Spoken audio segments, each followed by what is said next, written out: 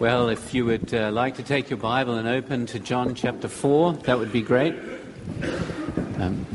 John chapter 4, page 889.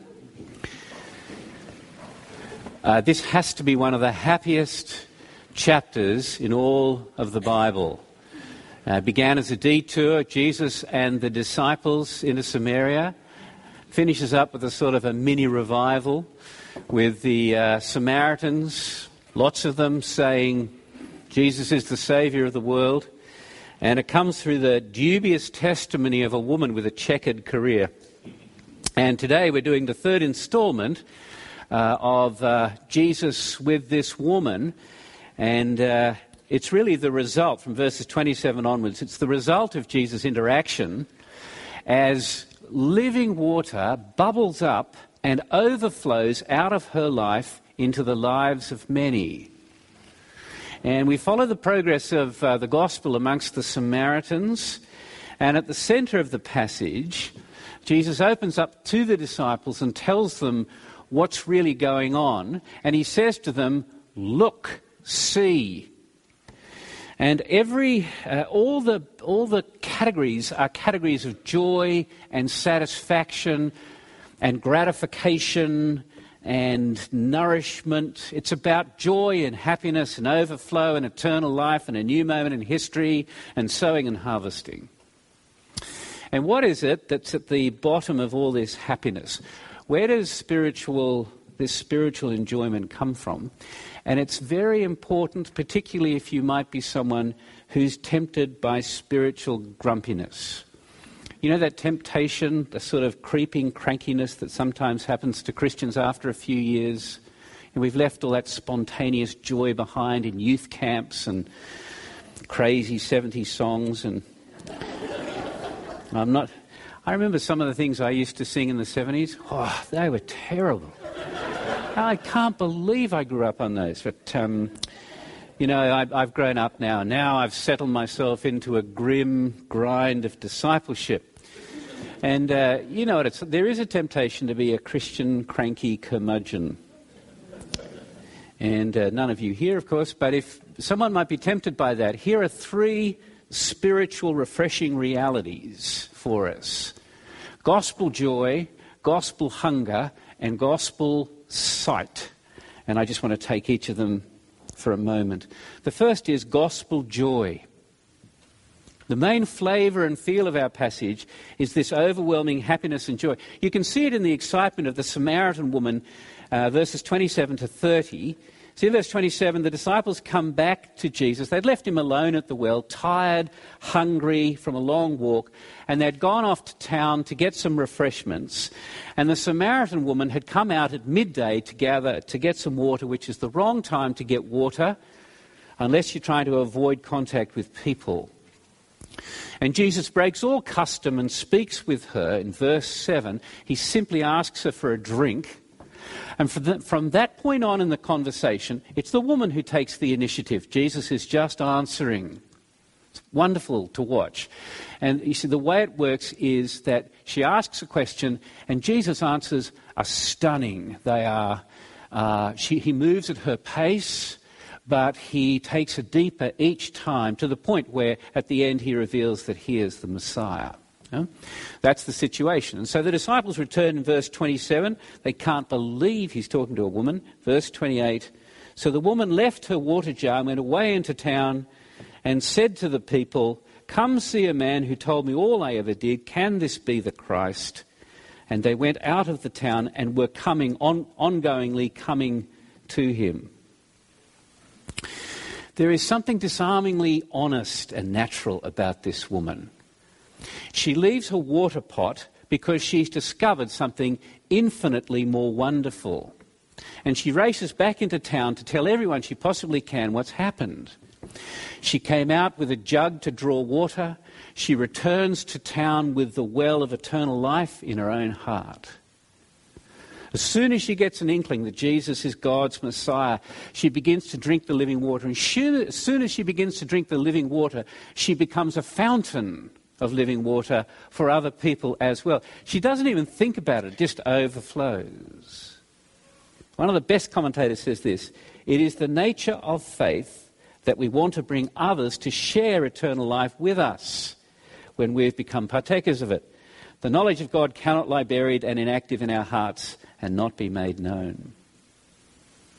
She's got an amazing energy and eagerness and enthusiasm to go to the town, and she wants people to go out and meet Jesus.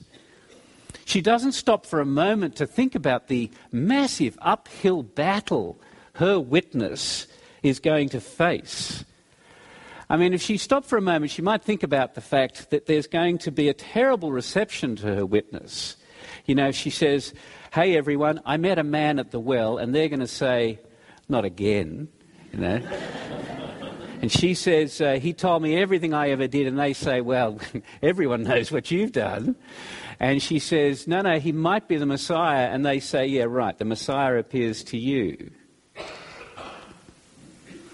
But in verse 30 tells us that what she said worked. And people continually stream out to Jesus. Now, how did she do it? What's the key that makes her message so successful? I mean, if you look at a message, you're not going to find it in any training manuals. It's all a bit mixed up. It begins with a bit of an exaggeration. Come see a man who told me everything I ever did. Could this be the Messiah? In the original, it's like, maybe, no. This woman needs to attend a semester at Regent College. It's clear to me.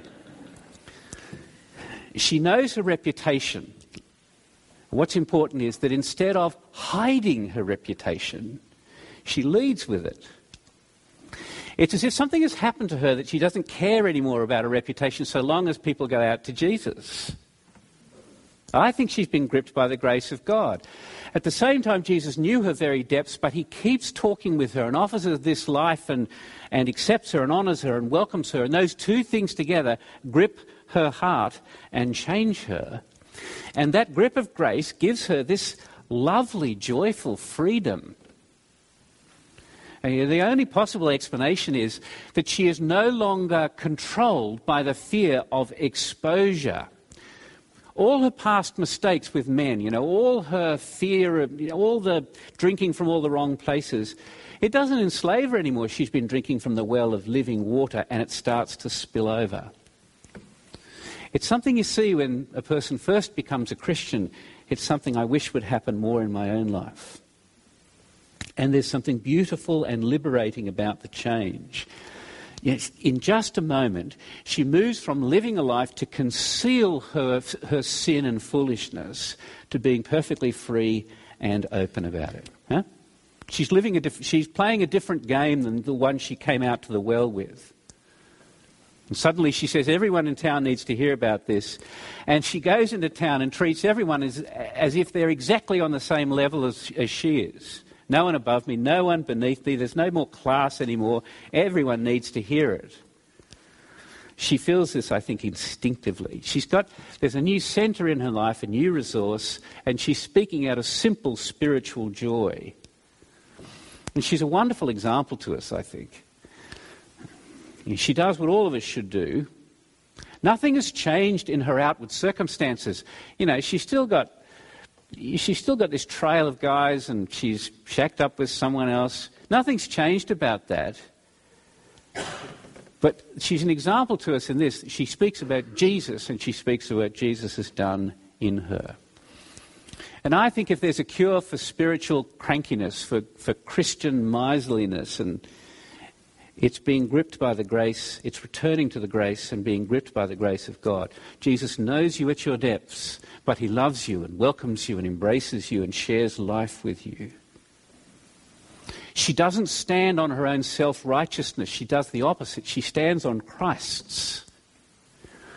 Was it yesterday the video was released of that young Muslim extremist who went on a shooting rampage in Parliament Hill?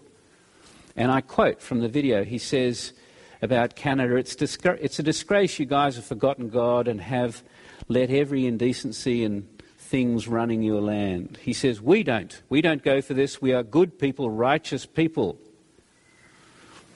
That's not what we do when we testify. As you heard this morning, we're not testifying to our own righteousness.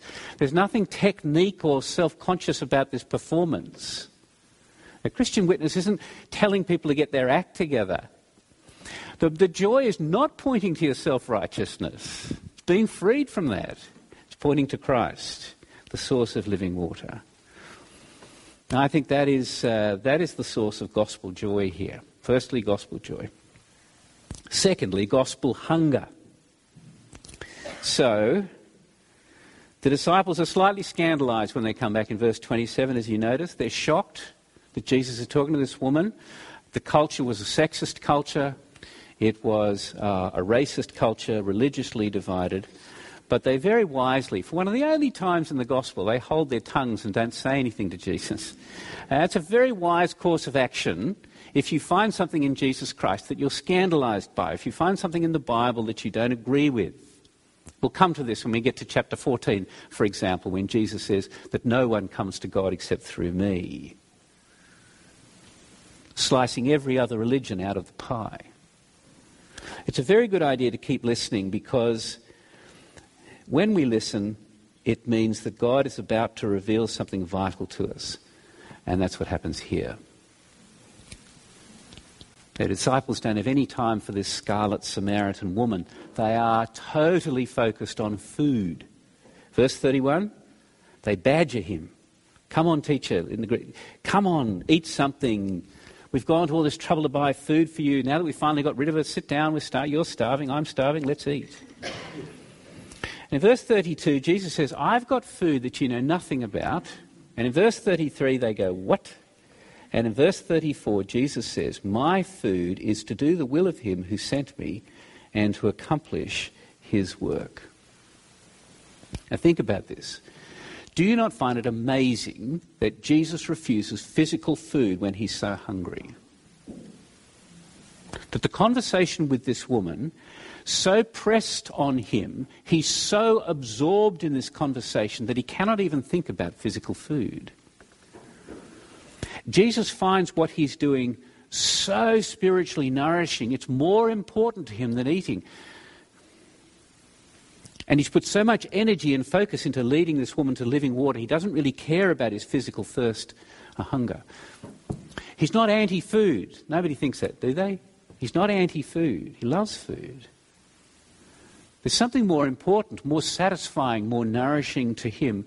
It's doing the work of the Father and doing the will of the Father and finishing his work, which I think is probably a reference to the cross. It's the same word, where he calls out, it's finished. This context, of course, it has to do with this amazing conversation of bringing this woman to a saving knowledge of the truth. And in doing it, Jesus is completely in line with the will of God, the God who seeks those to worship him in spirit and truth. And nothing brings Jesus more soul satisfaction. Nothing feeds his heart more than this. And I think the idea is here that the woman herself has begun to enjoy that same food. It's the heartbeat of those who are gripped by God's grace. It's the secret source of sustenance. It's to do the will of God. In the Old Testament, remember David says that your law is sweeter than honey. And Jesus takes us deeper. He's not just talking about knowing the will of God. He's talking about doing it. He says there's nothing like it. I can't live without it. He was so concerned for people to have living water. It was his highest pleasure. That's gospel hunger. Gospel joy, gospel hunger, and thirdly, gospel sight. Now, at the heart of this passage, there are 3 commands by Jesus, and they all have to do with sight. Verses 35, let me read 35 and 36 again. Do you not say there are yet 4 months, then comes the harvest? Here it comes. Look, I tell you, lift up your eyes and see, 3 commands, that the fields are white for harvest. Already the one who reaps is receiving wages and gathering fruit for eternal life, so that sower and reaper may rejoice together. Jesus wants to raise our expectations. He wants to raise our eyes and raise our expectations not just to the urgent need of friends and family, but to the power of God's word and the immediacy that God's word, the reality of which God can make a change in us from light to darkness, from thirst to living water. This is a unique insight into the mind and heart of Jesus. What's he saying? He's saying, look around you. What's going on? What's going on in the Samaritans as they come over the hill? Well, the disciples say, let's eat food, let's eat food. And Jesus says, you see the Samaritans, what you are seeing is fruit for eternal life. And that the sowing and the reaping are coming together at the same time. In other words, the time between sowing and harvesting is collapsed. I mean, the usual way it works in the world is there's a lag between sowing and harvesting. But as the Samaritans come down the hill, Jesus says that the word of God is so powerful, it doesn't need 4 months. It can work immediately. Now, why am I talking about that? Why is this important? If you put your hand in John 4 and turn back to Amos chapter 9, please, for a moment. It's a chance for us to dip into the Old Testament, to a fairly unknown section. Page 771. Amos chapter 9.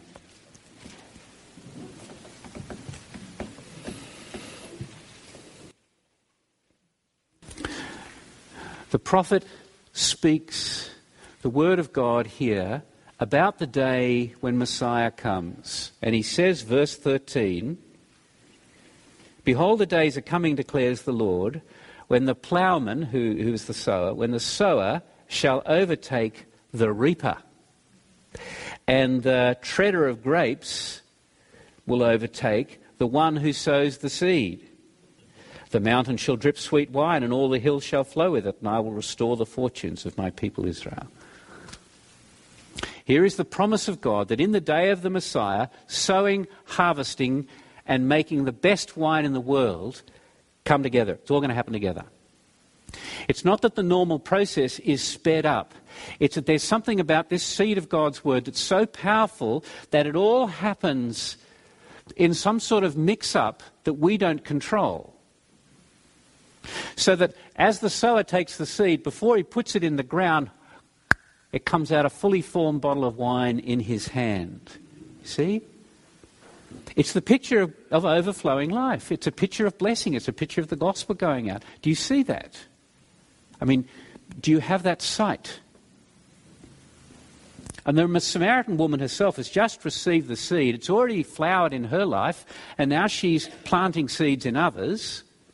And her response to her lovely honesty and witness is the first group response in John's Gospel. All the rest has been individuals. Jesus says, and she's earning wages, she's receiving wages, not just the harvest, but she's entering into the joy that God gives in the overflowing living water as she sees people move toward Christ. That's the way it works with God. Every word we speak, every prayer we pray, every attempt we make to reach out with the love of God to others participates in the joy of Jesus Christ. That's the picture of witness in the New Testament. It's not forcing yourself to impose your views on others. It's an overflow of truth and grace. It's being honest about who you are. It's being honest about your needs and your failures.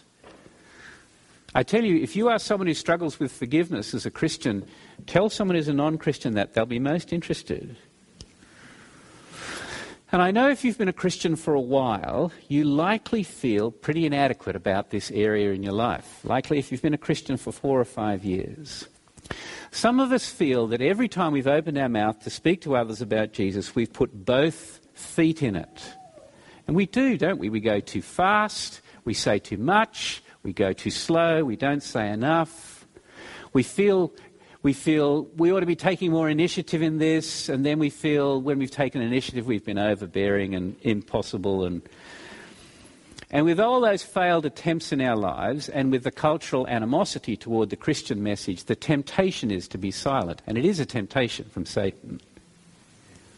A couple of weeks ago, my wife and I were walking through the graveyard over here, as you do. And we were in the Buddhist section, and there was a man arranging flowers over his parents' grave, and you would think that was a good place for a conversation, wouldn't you?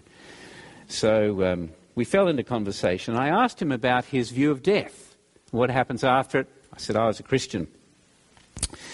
I didn't say to him I was paid to be a Christian. I just told him... He didn't answer me, and he lamented all the violence in the world. He said, what are we going to do about all these terrible people and violence? And I said, well, Jesus' view is that violence is inside me and inside you. And he happily told me a story of his own road rage. He was driving in Shaughnessy so angry with someone that he pulled them over, pulled them out of the car, and beat them unconscious and left them there. Yeah, true story. I was quite surprised. I said, how do you deal with your guilt that you've done that wrong? He said, I'm a good person and I've atoned for it. So I started talking about Jesus and how he deals with this and how he died in our place. He was completely disinterested. So I lamely invited him to church. I said, I knew the preacher there. And he said he was too busy, too many things to do. It was friendly, but it was a fiasco, really. And I've been reminded in preparing this passage again of the importance of responding. There's nothing wrong with preaching. Some of my best friends preach. But the way of the New Testament, the basic Christian witness in the New Testament is not standing up and preaching or teaching. It is responding to people's questions. And that's what Jesus does. Jesus himself does that here. Apart from opening the door by asking for a drink of water, the rest of the conversation is driven by the woman. And I think there's a big load off for us in this. It's not grim, grinding guilt of getting the gospel out. It's the honest, joyful response when people criticize you or criticize Christianity or ask you a question. The truth of your life and my life, it will come out with our friends. It comes out in the decisions you make, in the attitudes you have. And then come questions, and we've seen how Jesus beautifully answers a question. He takes it deeper each time until she receives the living water. And I know the feel of our passage is happy, but if you look over church history and you look over your own Christian experience, along with the joy of sowing and harvesting, the church and Christians face constant hostility and humiliation and ostracizing. And I think in Vancouver, my conversation, people are not just bored with Christianity, they're a bit angry, they're a bit annoyed with it. That's the basic posture. Even if their view of Christianity is 180 degrees off centre. In Matthew's Gospel, when Jesus talks about that, he looks out at the crowd and he sees the crowd comprised of sheep and wolves. And he has compassion. He says they're harassed and helpless like sheep without a shepherd. And he says to his disciples, the harvest is plentiful, the labourers are few, therefore pray earnestly to the Lord of the harvest to send out labourers into the harvest. So the wonderful thing about this is there's a realism to Jesus, because hostility and harvesting go together. Opposition and opportunity go together, and they always will. And we mustn't ignore or diminish the hostility and opposition. But why am I saying this? Because there is something here, I think, which is so wonderful. It will overcome and overwhelm our fear. It overwhelms the temptation to be silent. It is the clear promise of Jesus. Actually, there are two promises. The clear promise of Jesus, number one, that there will be fruit. Eternal, abiding fruit in the lives of others. Apart from the wages we receive. And just think about what's going on here. The Samaritan woman's witness was deeply flawed, but it gave Jesus great joy and it bore fruit. And our imperfect, weak and feeble attempts to witness to Jesus Christ, they're accepted by God through Jesus Christ. You don't have to get it right. And there's reward in it. Not if you're cleverer or braver than anyone else. It's because of the spiritually satisfying joy of being engaged with God. So number one, Jesus promises there will be fruit. And number two, Jesus promises that actually God has gone before us and is working. Verse 38. I sent you, actually it should be, I send you to reap that for which you did not labour. Others have laboured and you have entered into their labour. The others could be John the Baptist or the Old Testament prophets, but I think it's most likely that the others here are God, the Father, God, the Spirit, who moves ahead of us, who seeks people, who speaks to people, who saves people. It's not we who are seeking people, it's God the Father. He is working much harder for your friends or family or people in your life than we are. And if we testify to what God has done, and if we point to Jesus Christ, God has gone before, and we enter into his work, and we need eyes to see this, and that's spiritual sight. So the passage finishes, the Samaritans ask Jesus to stay for 2 very fruitful days, and in verse 42 they say, it's no longer because of you, what you said, that we believe. We've gone to the source. We've heard for ourselves from Jesus. And we know that this indeed is the Saviour of the world. That's great, isn't it? God worked through the ordinary and flawed witness of an ordinary and flawed woman to bring people to Christ. She doesn't convert the town. What she does is she points people to Jesus. And as they come to Jesus, they come to know living water and forgiveness and eternal life and salvation for themselves. And they then begin to experience this gospel joy and this gospel hunger and the gospel sight because they call Jesus Saviour of the world. They're amazed that God has included them in salvation, but they say, no, it's bigger. It's got to go beyond us for every person. It's a conviction, I think, of true faith. And after Jesus rose from the dead, you remember, and the disciples were filled with the Spirit in Jerusalem, and many became Christians, persecution broke out. And many Christians were scattered out of Jerusalem. And the first place they go to in the book of Acts is Samaria. And before the apostles get the time to get there, nameless Christians have spoken the word.